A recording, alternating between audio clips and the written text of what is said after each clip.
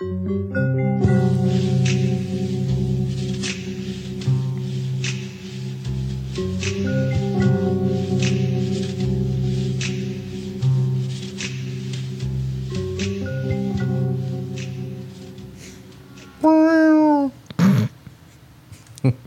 just how the show starts. That's just how it starts. We make a little noise for everyone. Welcome. Hold on. Say that again. Welcome. There we go. Did you see what happened? I did. Yeah. All right. Got to. All systems are actually go. All right. That's well, so good. Crazy. Yeah. All right. Systems. All right. Hey. Welcome. Wait, are you still doing audio? No. Okay. No. This is like I'm like DJ James Kennedy over here. I'm going to be making little adjustments as we go. And of course, we all know who that is, DJ James Kennedy. Yeah, from Vanderpump Rules. Yeah, of course. Yeah. The British boy. Yes. Very annoying, man. I have no idea who you're talking about. Not a Vanderpumps guy. You might love it. I don't know if you'd love it. It's pretty special. Yeah. There's nothing quite like it. Oh, I believe that. I've seen. Sure. Yeah. Welcome to... This is about a different sort of drama, isn't it, this show? Yeah, it is a different sort. It's not reality show drama. Although, how fun would that be if there was a reality show and it was this fucking weird? This cast of characters? Yeah. Just everything that happens in Twin Peaks, just imagine it through the filter of like a real reality show production. You know? Yeah, imagine it's Lisa Vanderpump herself who thinks she's a Southern Civil War general. Yes. Cut to like, darling, we must defeat the Union. Very confusing.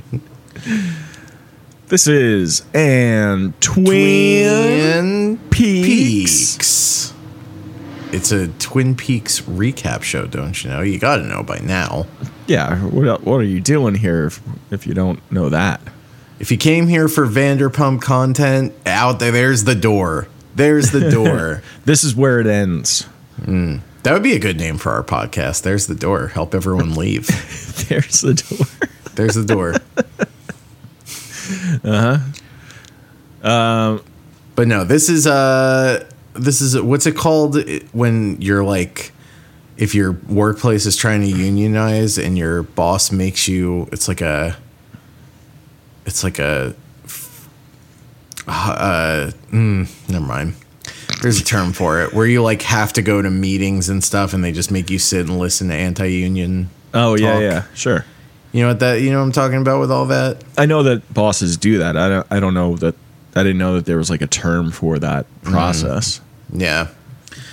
It's called being a dickhead. Yeah, exactly. Yeah. We're not here to talk about unions or Vanderpumps. I guess we're here to talk about gas pumps and the guys who pump the gas and the men who own union it. of this and the union of the Civil War. Yeah. Right. Dan. So now this technically is the beginning of season 2C. And I got to say, this episode is not for me. I'm going to say that. Yeah, I'm kind of feeling that way. You know what? You know why they call it season 2C? Why? Because I want to see a different thing than what I'm seeing currently. There you go. Yeah. So if you ever hear someone say that, you know now where that's coming from. Right. Yeah. Yeah, I got to say this... It's definitely one of the weaker episodes that we've watched so far. If not the weekest, I think. Yeah. Way too much James like, stuff. Way too much James. a storyline that was already like meandering. Yeah. And impossible to invest in the stakes of. Yes. finally paying off in a who gives a shit sort of climax. That's really the issue here. Is like a bunch of stories that felt like they would work better as like single episode sort of arcs. Yeah. They're finally concluding, and you're like, well, that was a huge waste of time. Yes. I think that's, we talked about the dip in the show and like the writing and stuff and like the storylines, like the B plot.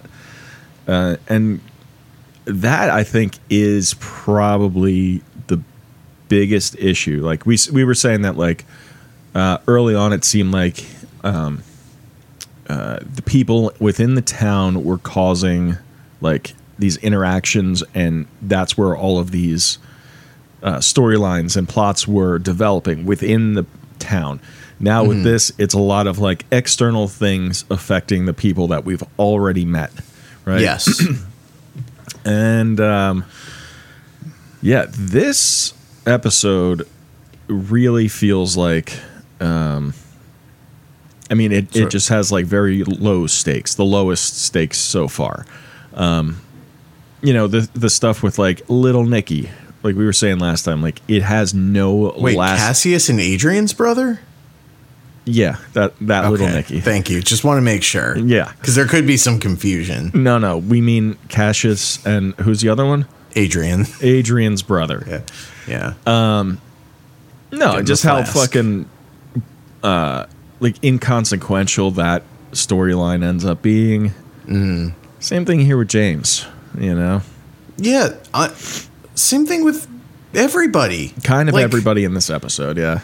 Even the Ben stuff is like, the Ben stuff bugs me because it's Ben stuff is really so tough. Yeah. unfunny. Yeah. This, like, okay. This, to me, like this episode especially, it felt like, and I guess episodes like leading up to or whatever, but all of these storylines are so, in quotations, random. And the way that you feel about the log lady and how she is just so random or whatever, I don't see her that way. I see her as like a part of the town, so to speak. But all of these other storylines, Ben thinking he's General Robert E. Lee, fucking James, Donna, little Nicky and Andy and what's his face? Flask? Yeah. Dick. Yeah. It's annoying. It's annoying. That's random. And to be like, I understand the log lady as like, I get it. No, right? yeah, I know. But I only brought that up as an example, but yeah. Certainly by comparison, that is like the most grounded, reasonable thing you could ask for. That, like you're saying, this all just feels like it's all so out of left field. It feels incongruous with everything that's led up to this point. Yeah, and the tone is off. Yes. It's all it feels like weird for weird's sake. 100%. I was gonna say this feels like when other comedies of this time would like parody it and just have like quote unquote absurd things just kind of pop into frame with no explanation, right? Which like people trying to do a David Lynch thing or parodying David Lynch, and then it turns out to be like, I don't know, it feels like I don't know, like when I had an example and I lost it. It feels like an SNL sketch about Twin Peaks is really what it feels like. Oh, you know what it feels like?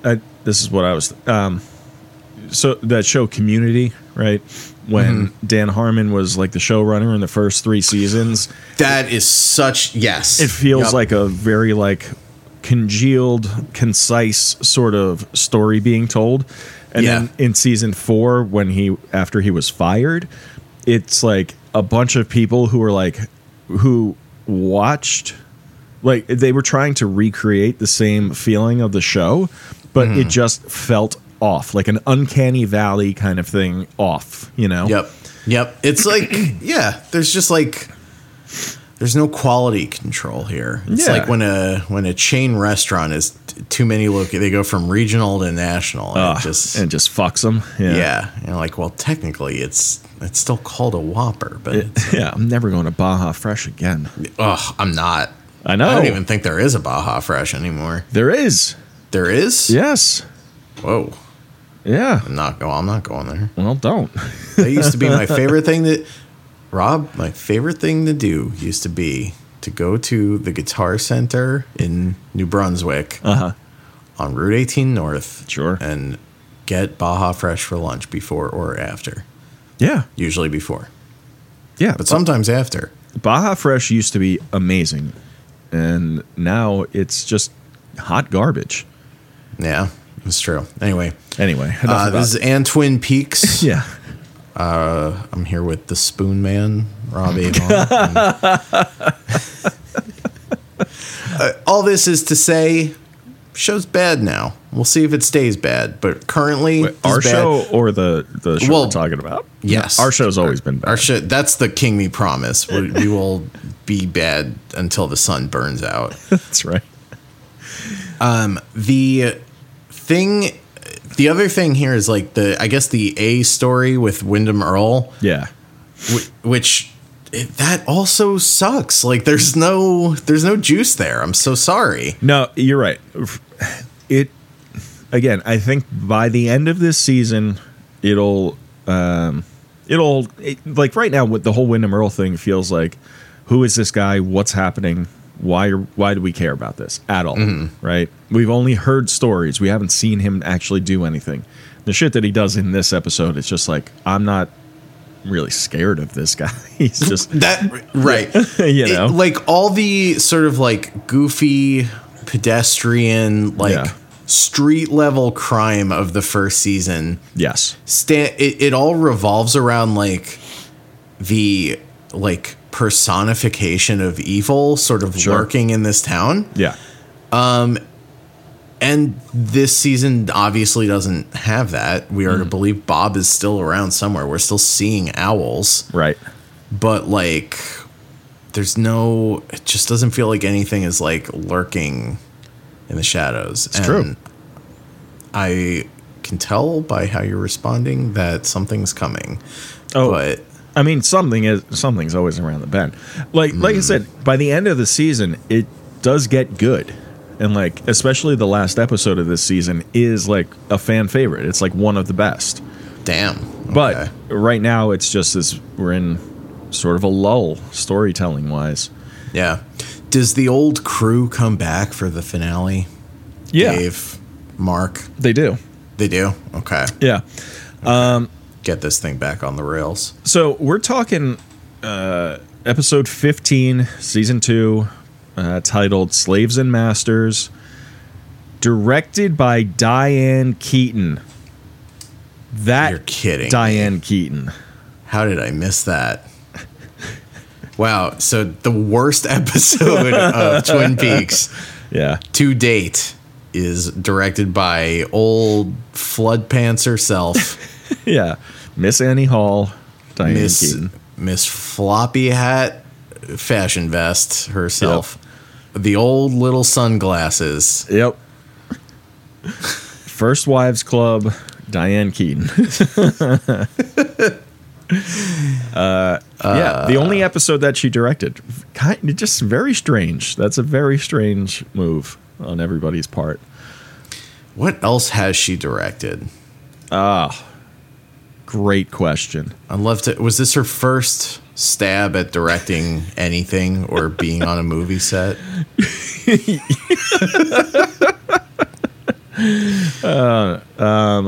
She directed such films as Heaven from 1987. Hey, that rhymes. That does rhyme. Has she directed any other rhymes?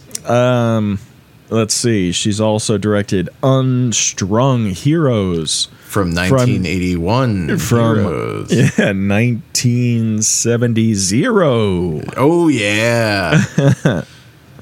No. So The answer here is no. She's done very little. Correct. She directed the music video for Heaven is a Place on Earth by Belinda Carlisle. That's weird. Hey, that's weird.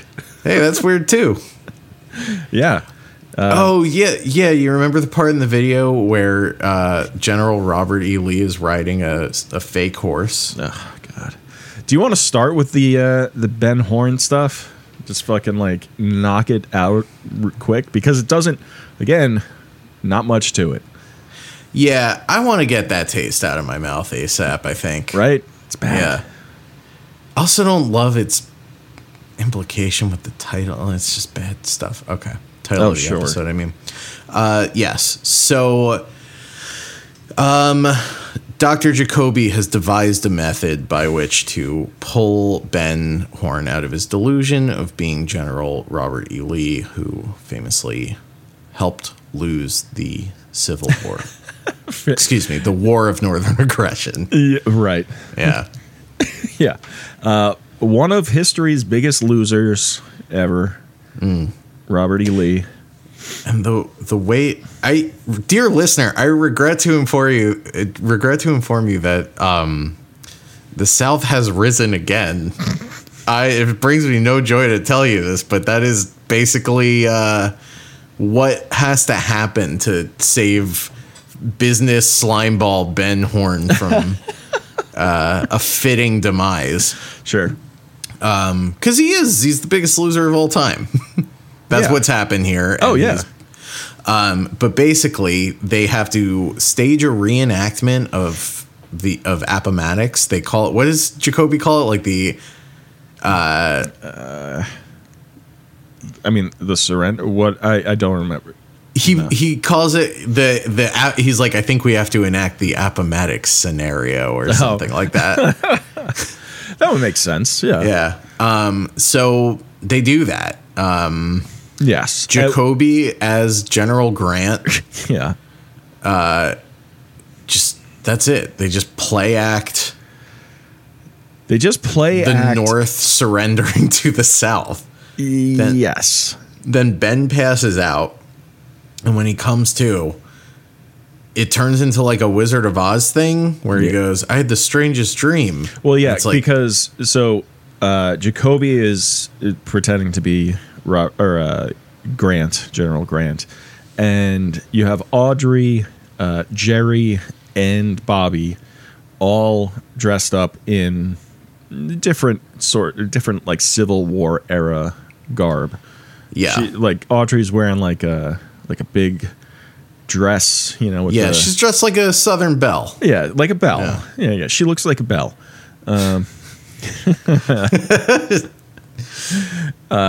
Yeah. Ring a ding ding. Oh. So yes, when Ben like passes out and then comes to, and he's like, I had the strangest dream, and you were there, and you were there, and yeah, and it sucks. It sucks so bad. It sucks. Also, Audrey's brother / Ben's son. Yes. Is there? Yeah. What? Which just like. That sucks. Johnny. Like that. Johnny. Like that sucked in season 1, and to bring him back for no reason but to be like a hooting simpleton. It's all in such bad taste. Sure. I'm sorry. Not even like it. It offends my sensibilities in the sense that it's very bad. Like it's all so unearned and stupid and not funny at all. Yes. I agree with all of this. It's a complete waste of our time. And I won't belabor it any further.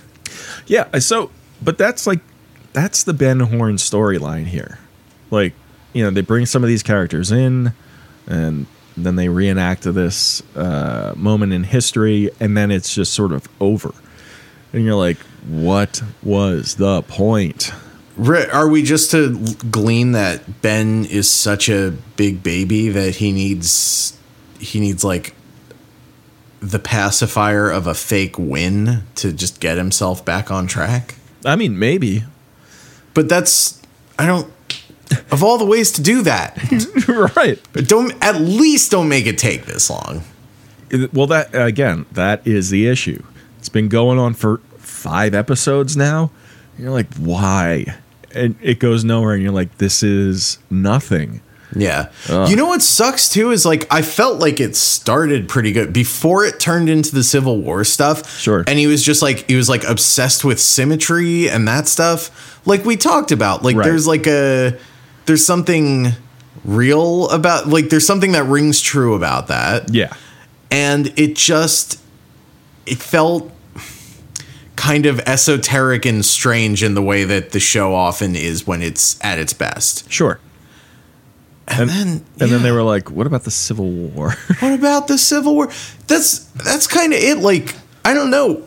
We've said it before, but like we are looking at like trouble on a cosmic scale on this show. Right.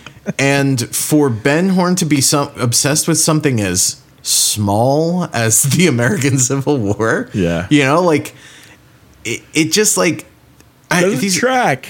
It does not track. It does not track at all. No. Especially like the fact that it also feels kind of redundant with the fucking chess thing happening with Earl and Cooper, where it's like they've got their own little game within a game happening. So it's like, Sure. why do we need this guy's one-sided delusional game that nobody but him is playing? Well, yeah, I think that they didn't know what to do with other people in the town. They had like an idea. I imagine that, you know, David Lynch and Mark Frost had this sort of plan as far as like the bigger mythology of Twin Peaks, right? Mm-hmm. And once you know, the Laura Palmer case is essentially wrapped up, you know, you can continue on, you know, with like the Black Lodge and the White Lodge and all that kind of stuff. But you've introduced a ton of characters in town, and like, what do we do with them? We got to keep them in play, but also not affecting anything to do with, you know, the lodges and Cooper and Wyndham Earl and all that shit. So it's just like, I don't know. Like, I think you said, like, they took James off the board by, like, just running him out of town. Right. Same thing with Ben and everybody at the Great Northern, you know. Same thing with, like, I don't know. Like, they introduced, you know, Dick Tremaine as, like, As maybe Lucy's that's the father of daddy. Lucy's. Yeah. But now we're like, I don't know. I don't know how to feel about Dick Tremaine anymore. And, like, I know how you feel about Dick Tremaine. I think he's aces. Yeah, I know. He's a fool. He's an absolute fool, but he's our fool. Right. He was set up as Andy's sort of nemesis, you know, gunning for the same girl. Yeah. And then they team up to you know, investigate this child, and it again goes nowhere, and you're like, why? You didn't have to do this. Like, right. And like, I mean, talk about selling Lucy short, right? Like, she has nothing to do that entire time except act exasperated that the two sides of the same stupid coin that she's in love with, they're, you know, like the two possible fathers of her child are also children themselves. Right. Yeah. Yes. And like, I don't know, even stuff like, I mean, there's a lot. It's all they love this season. They love setting stuff up and they hate paying it off. Like even the stuff with like, what's his name? The mayor's brothers. Milford. Yeah. Like the Dougie and the widow whatever. Milford. Yeah. Like, they set her up as though she's like a witch, like a succubus. And then Dr. Jacoby is like, oh no, she just has heightened sex drive and that gorilla grip. It's just like, and then it's just, she's gone. That's it.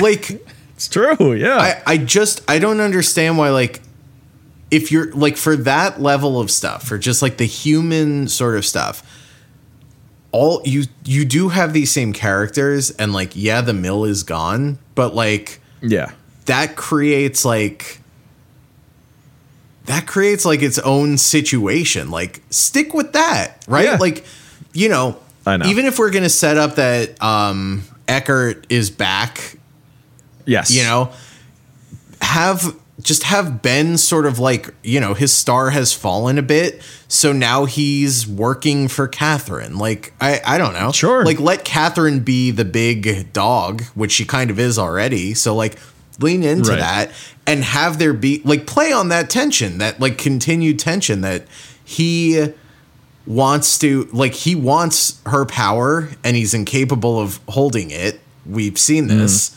She outmaneuvered him. And just, like, let that be a thing. All the double crossing. That's what makes the first season good. Yeah. You don't it's need the Civil War. It's the in double it. crossing. It's the mystery. But that's the thing. But again, like they're kind of grasping at straws with these other characters. Yeah. You know, it's everybody who had like a real character and point. And even with the weird stuff that was going on, right? It was like, oh, this is like unusual and bizarre behavior and whatever. But I also sort of believe that these characters are like this. You know? Right. And then this whole bit has just been like, this. It feels forced. You're forcing me to think that Ben Horne is a fucking buffoon. Yeah. And he's like he is kind of a buffoon. He's not totally a buffoon, but no, he's kind of a buffoon, but he's like he tries to be a shrewd businessman. Exactly. Yes. You and know. now he, like, you fully just kind of undressed him and it's not, he's not, yes, I think he, like, true Ben Horne thinks he's shrewd and is actually just like kind of a brute force guy, right? He just like throws money at his problems and like basically uses his power to multiply his power is what he was doing. And that's interesting. Sure. It's not. It's not. Yeah, the Ben stuff kind of that sucks. What else here?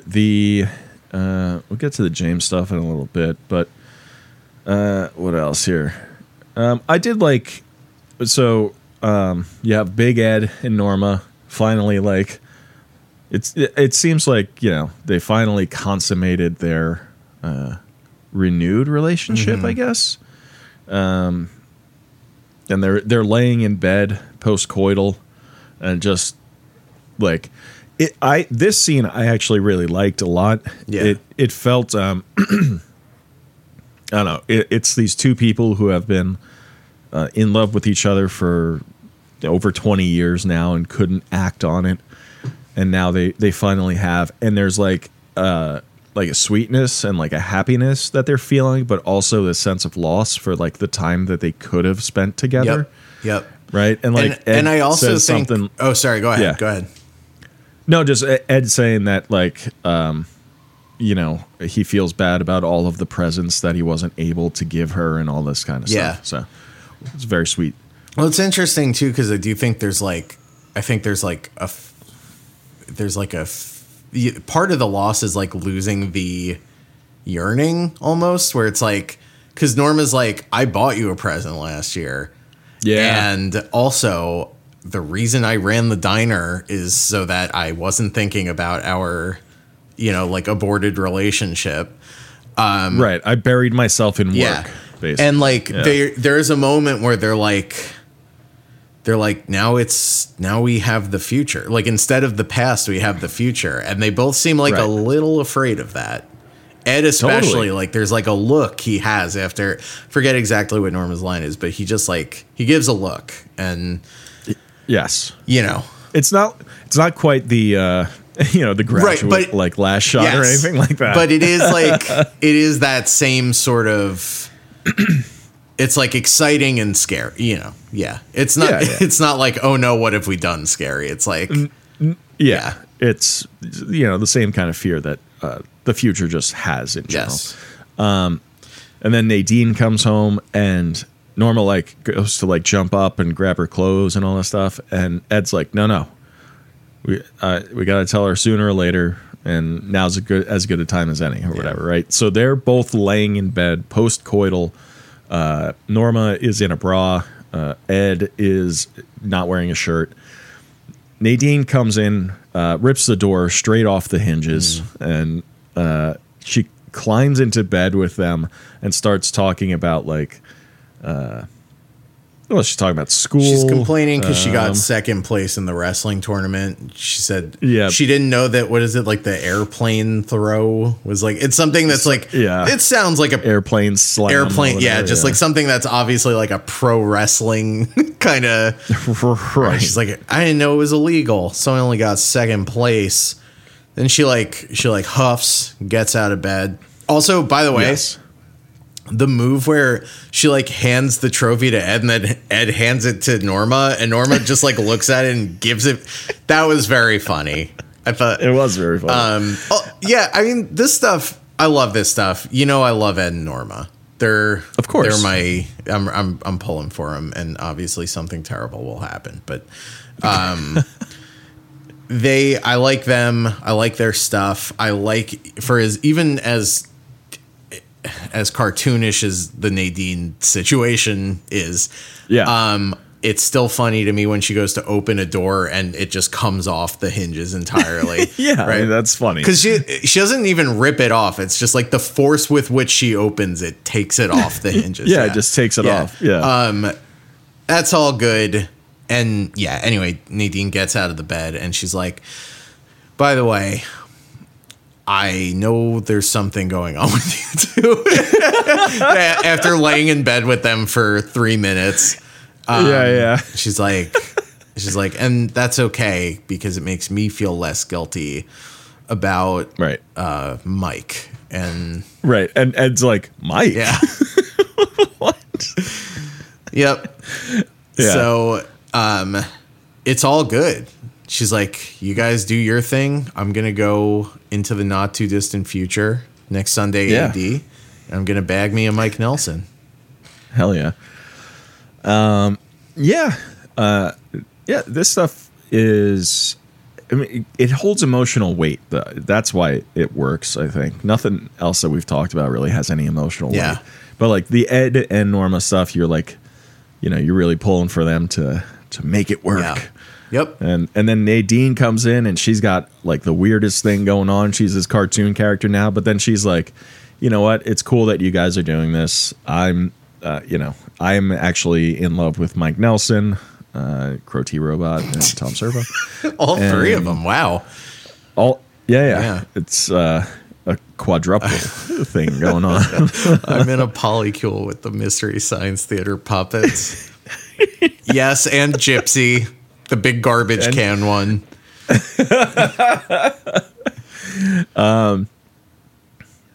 So I think this stuff I like. It is, the Nadine stuff is definitely silly, but the Ed and Norma stuff is very grounded, which makes it. Yeah, and I just nice. I mean, not to give the Ben story any credit. I'm not doing that. I want to be very. Please don't. I'm not gonna. Don't. But like the Ben story, if anything lends some sort of credibility to what's going on over there in the main office at the hotel, it's that Ben is also sort of like in a holding pattern because of like his circumstances, right?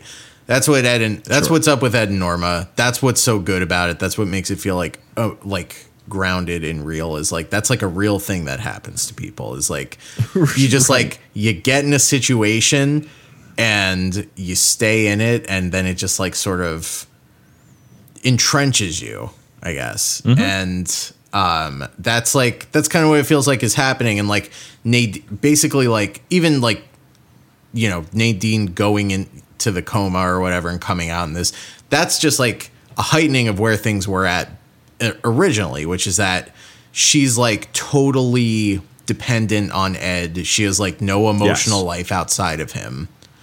And it feels like in this freaky deaky sort of way, maybe she's breaking out of that, or at least transferring on to somebody else so Ed can go live his life.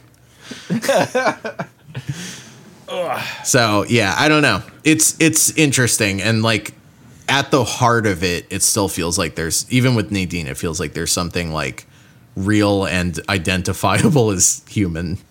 Shockingly. Yeah, definitely. Yeah. All right. Let's you want to talk about Josie a little bit here? Yeah, you want to rev up the motor scooters? The motors. Yeah. It's that song. What? Oh, which song? The song Josie. By Blink 182? No. I don't know that song. Oh. Different Josie. Different Josie. Steely Dan. Oh, you and your Steely I Dan. bring this- Just because your name is Dan doesn't mean you have to love Steely Dan. I like it because I love dildos and smooth jazz. Right? That's what a Steely Dan is. It's like a big a Steely dildo. Dan. Yeah. So what's going on with Josie? We have what's his name? Oh God, I forgot everybody's name. Hold on. Everybody? Yeah. So Thomas Eckerd, right? All of this stuff with Thomas Eckerd. They was it last week when they asked Josie about the death of that guy Jonathan? Who are they? No, that's this week. Oh, Trooper? Yeah, Trooper, our Cooper Truman. So they find out about Jonathan, the guy who was tasked with bringing Josie back to Hong Kong. They asked Josie about his death. I'm starting to think he wasn't really her cousin, like he said. Hey, he told Truman he was. Can't lie about that. They're also at the Martell house when they're asking her these questions, right? And she's saying that she had nothing to do with it. She had no idea. She just saw an opportunity to get away, and she did. So they're there, and Cooper, he gets up. He wants more coffee, so he goes to the kitchen. Just then, Pete walks in with all of Josie's dry cleaning, just an armful of stuff, different accoutrement, and he puts it down. He says, long story about the Turkish or Romanian, I forget. Yeah. Person from elsewhere who runs the dry cleaning shop. And yes, doesn't speak a word of English. It took me 20 minutes to explain her what I needed. Yeah. So I mean, just everything is dragging in this. Man, even that. So and you know how I feel about Pete. I feel great about him. We love Pete. We love Pete. So the phone rings. Pete goes to answer it. He puts down the dry cleaning. Cooper takes this opportunity to take like a piece of the fabric or a little like fibers off of one of the coats and put it in an evidence bag and to be tested later. Also grabs pair of gloves. He does take the gloves. Yes. What makes him think to do this? It's not really clear, is it? It is not. I was thinking the same thing. I'm not sure what made him do this. It's just maybe it was maybe I missed something, and there was a line of dialogue where he's like, "I'm going to try and collect evidence." Yeah. But like, yeah.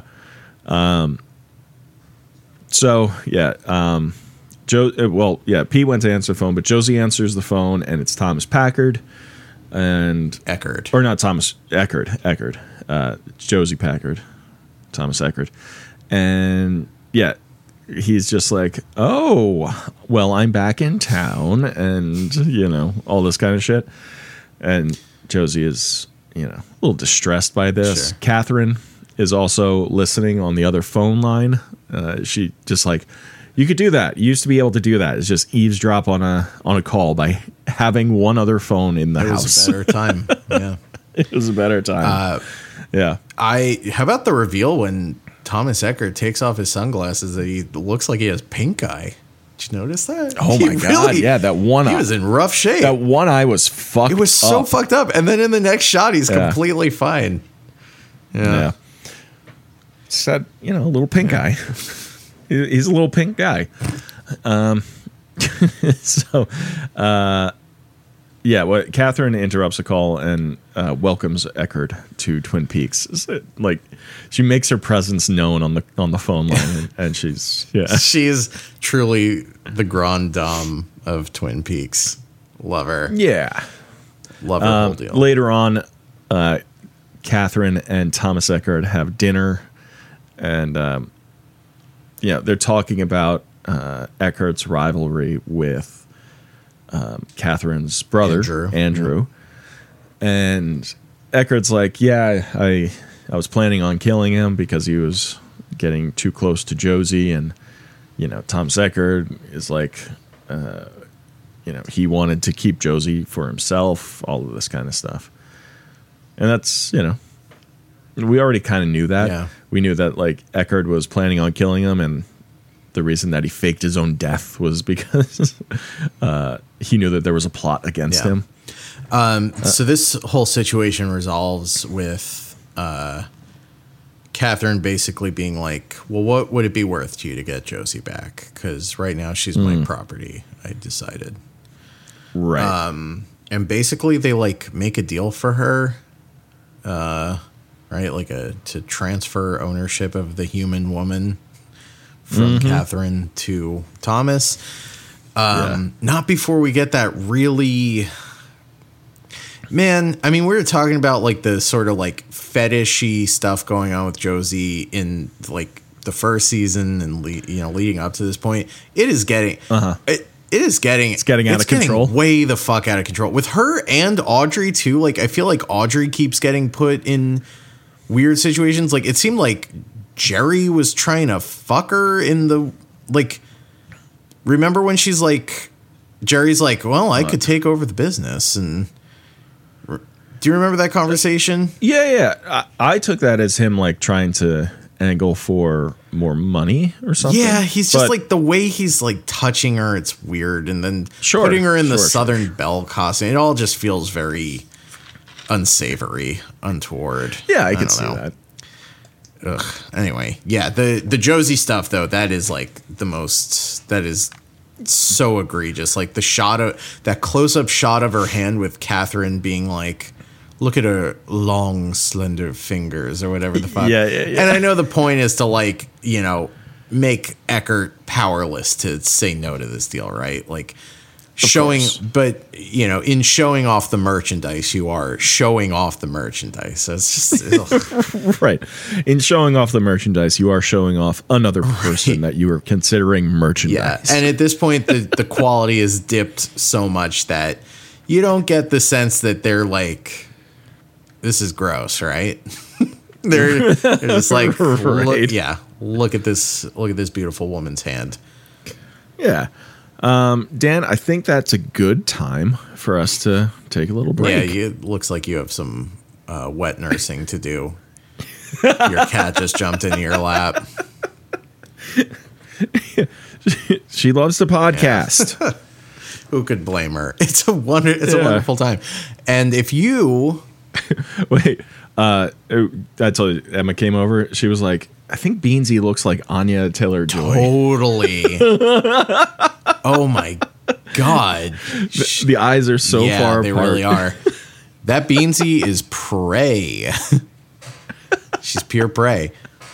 All right, we're going to take a little break. If you want to reconvene with us, you can find us over at patreon.com/KingMePod. We got one tier. It's a $5 tier. Get you access to all these Twin Peaks episodes and our other bonus content. Sign up for a 7-day free trial. Take it for a spin. Exploit us. Unsubscribe before it hits your card. Day 6. Yeah. Day 6, hour 23, minute 59. Right. Do it. Right up until the last second. You're trying to just wring every bit of it dry. I gotta know what they think about the Super Mario Brothers movie from 1993 or whatever. And how they connect Blue Velvet to it. Yeah. I think that's it, right? Yep. All right. Never mind. We'll be right back.